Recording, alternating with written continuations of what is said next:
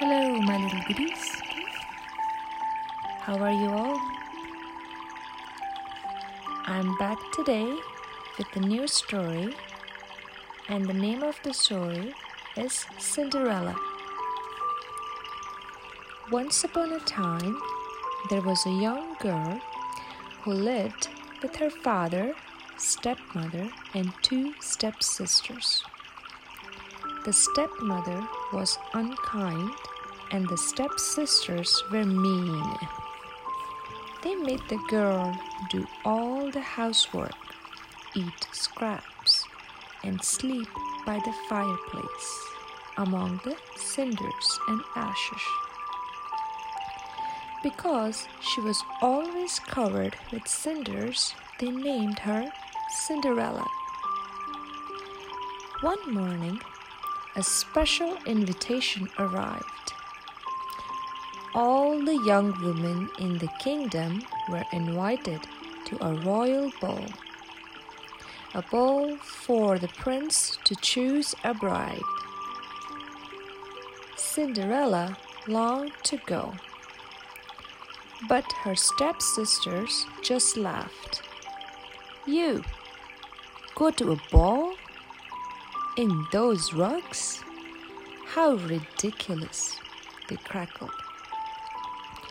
Instead, Cinderella had to rush around helping her stepsisters get ready for the ball. As they left for the palace, Cinderella sat beside the fireplace and wept. "I wish I could go to the ball," she cried. Suddenly, a sparkle of light filled the dull kitchen, and there was a fairy. "Don't be afraid, my dear," she said. "I'm your fairy godmother, and you shall go to the ball." "But how?" said Cinderella. "Find me a big pumpkin, 4 white mice, and a rat," replied the fairy godmother. Cinderella found everything as quickly as she could. The fairy godmother waved her wand, and the pumpkin changed into a magnificent golden couch. The white mice became white horses, and the rat became a coachman. With one last gentle tap of her wand, the fairy godmother changed Cinderella's dusty dress into a shimmering ball gown. On her feet were 2 sparkling glass slippers. "Now off you go," said the fairy godmother. "But remember, all this will vanish at midnight, so make sure you are home by then." Cinderella climbed into the coach, and it whisked her away to the palace.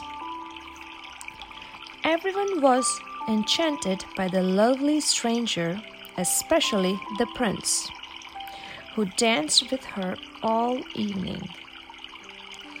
As Cinderella whirled around the room in his arms, she felt so happy that she completely forgot her fairy godmother's warning. Suddenly, she heard the clock strike midnight. Bong, bong, bong.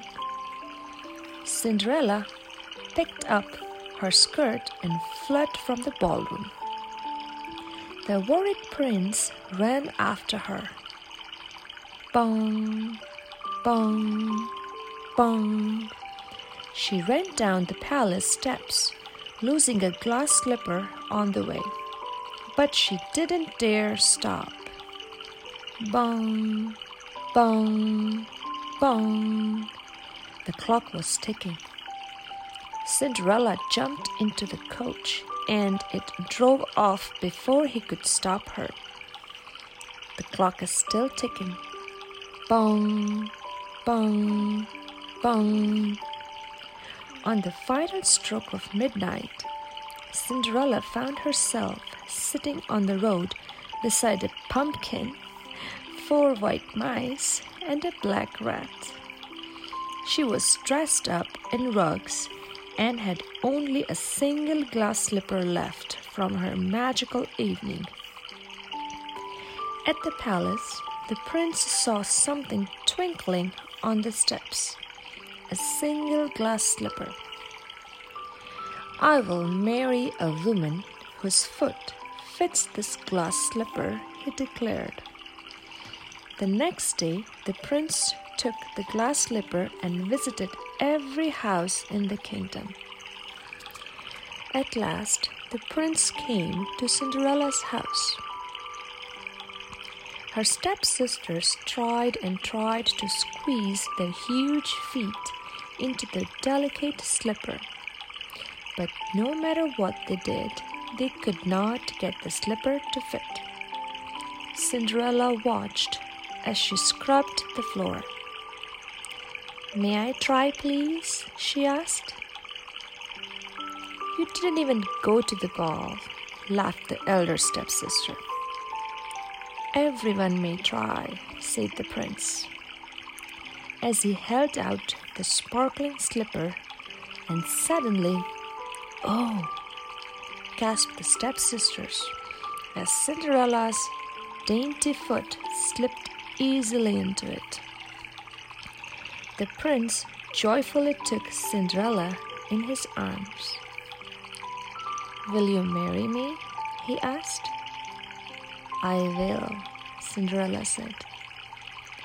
Much to the disgust of her stepmother and stepsisters, soon Cinderella and the prince were married.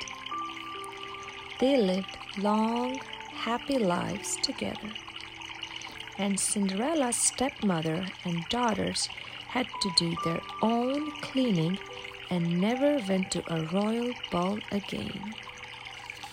What a wonderful story. I hope you like it. It's time to go to bed.